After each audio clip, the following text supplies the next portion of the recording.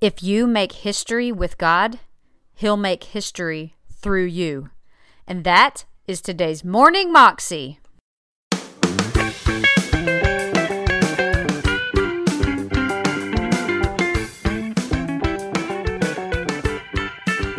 Welcome to the Morning Moxie Show.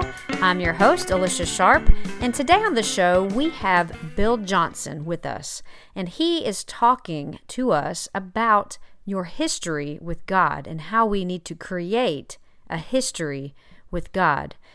I know from my life, I have created a great history with the Lord. I can think back on so many times in my life where God just met me. When my heart was broken, at that exact moment, I can remember when He met me, or when I was reading that exact scripture at one point in time, He met me right there and encouraged my heart and gave me hope. That happens throughout our times with the Lord when we read and continue to pray and believe and just spend time with Him. I know numerous times on the walks that I've taken with Him, He has met me in powerful ways and just basically told me how He loves me and is so proud of me and how He just wants me to just love Him and be in relationship with Him. So as you listen to this today, think about your relationship with Jesus and how you might could create even greater, better, deeper history with Him. Here's Bill. I've talked to you at times about how people will come for prayer, wanting prayer for impartation. Probably most every one of us in the room have done that a number of times. I have, and you have, where we see the Spirit of the Lord working through an individual, and we're praying that the Lord will impart that grace, the grace that they carry into our lives. I don't treat it like, like the man or woman of God is a vending machine and we get to go out and put in a quarter and pull something out.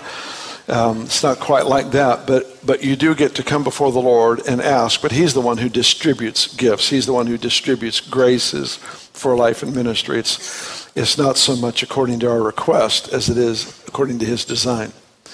But having said that, the thing that I've tried to emphasize, especially in our school where this is a real hot subject and rightfully so, a very important subject for us, is that it's easy for me to lay hands on somebody and for there to be an impartation of a grace, a gift for life, for ministry. But it's impossible to impart to somebody my history with God. And every person is required to make their own history. And history is made primarily in the secret place. It's made where nobody's watching.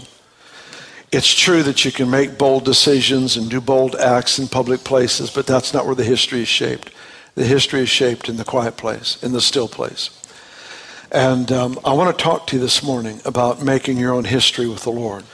Maturity comes when you learn not only to confess sin and to give Him that part of your life, but maturity is seen when we begin to give Him our gifts, our talents, our abilities. It's like something else begins to shift in the heart of the person when we realize not only do I need to give Him my failures, but I need to give Him my successes, because I can't afford to run in that without Him either. I know I can't afford to hold on to sin. I need to be forgiven, but I also need equally, I need the grace of God on my life where He has gifted or called me or given me talents or skills.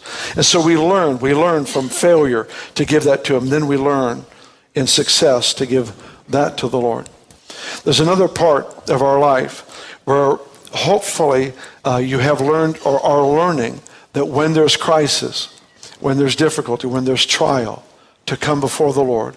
But not just come before the Lord in the sense of crying out for help, but coming before Him until He speaks to you.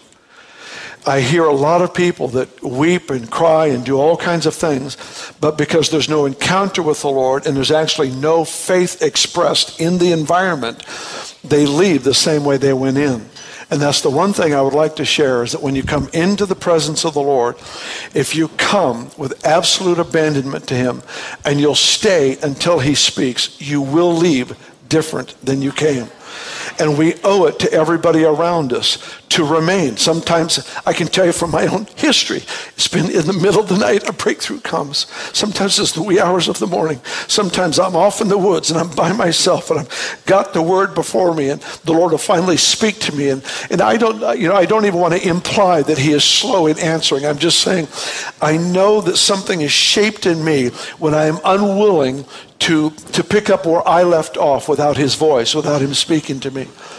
I can take you around this room and I can show you where colon cancer was healed. I can show you where the woman got out of the wheelchair after 38 years of a paralyzed leg after a stroke and she walked. I can take you around the room where the woman was born deaf, never heard in her life, in her 40s, and her ears opened up. She began to point to the speakers in the ceiling. I can take you through a miracle history in this room and outside of this room. But not only that, what's more important to me is I can take you through the pages of this book. And I can tell you, it was 1979, he met me here. He spoke to me through this word, and it changed my life. To see that sometimes when crisis or tragedy comes, we somehow go to people around us first, and maybe eventually to God, when it should be the opposite. What can a child get from the mother? You can only get milk. If you're going to get meat, you'll have to hunt it on your own. Milk is food that's been processed through the digestive system of a mother as she feeds her children. When we become addicted to the counsel of others, and I believe in counseling and I believe in the need of getting that word from the Lord, from people around us, sometimes the Lord will actually keep us from hearing directly from him so that we learn to turn to each other.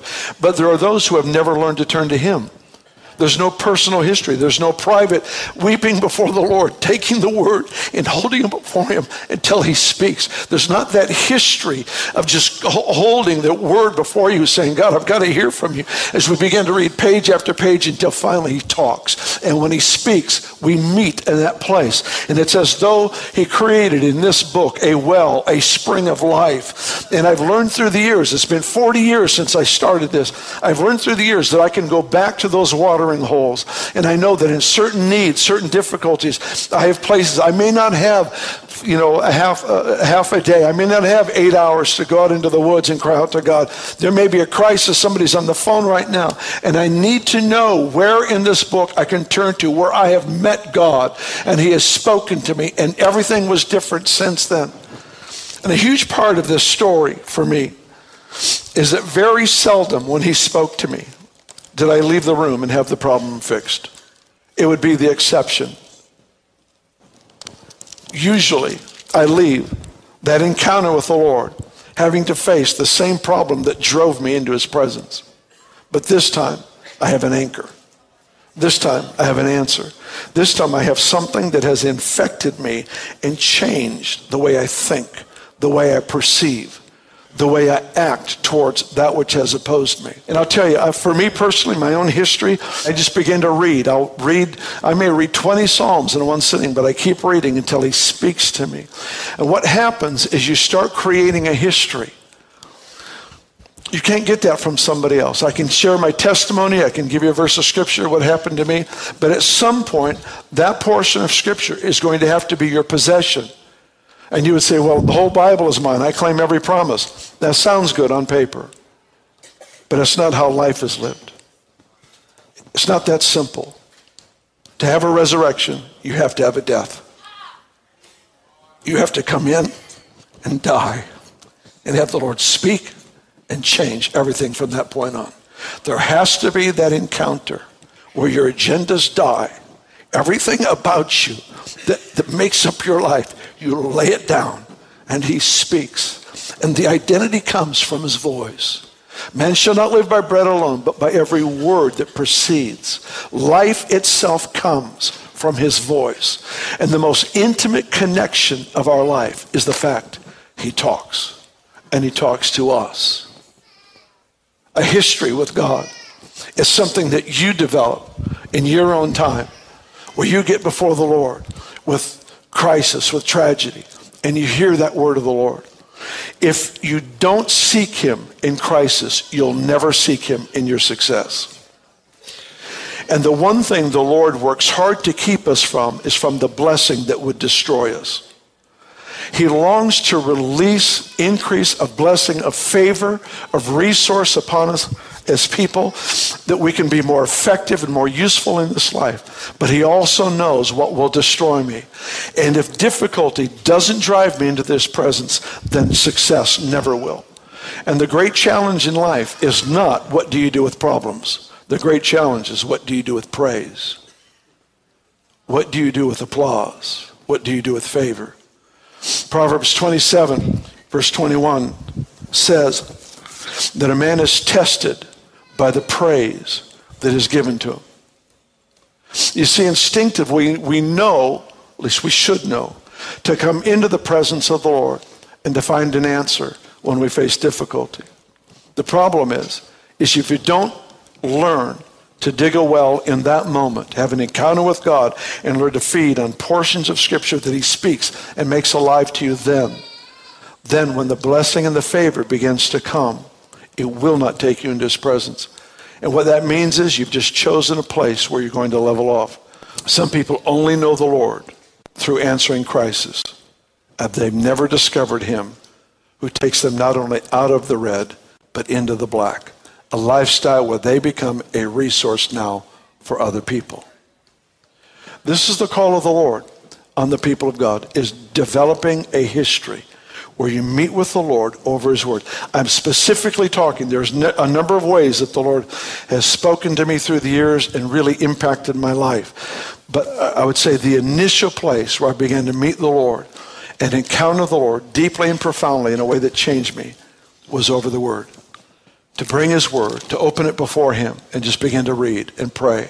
You don't have the right to take this word and twist it to your own advantage, but read until that presence, that Spirit of God enlightens something in your heart, and suddenly there's food for the soul that enables you to not only have an answer for a problem, but to become the answer for a problem. This thing is living. It's a living word. It's a living word. What I'm trying to encourage you in is develop a history with the Lord. Develop a history. Let the first response to crisis be to cry out to the Lord. And the first response to success, to cry out to the Lord. The first response. If you'll make history with God, he'll make history through you. Well, that was Bill Johnson, and you can find that clip on YouTube if you search under Bill Johnson, Your History with God.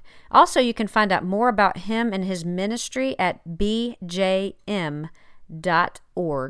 I hope that you have enjoyed this episode of Morning Moxie, and we will see you again tomorrow. I hope you have a great day. God bless.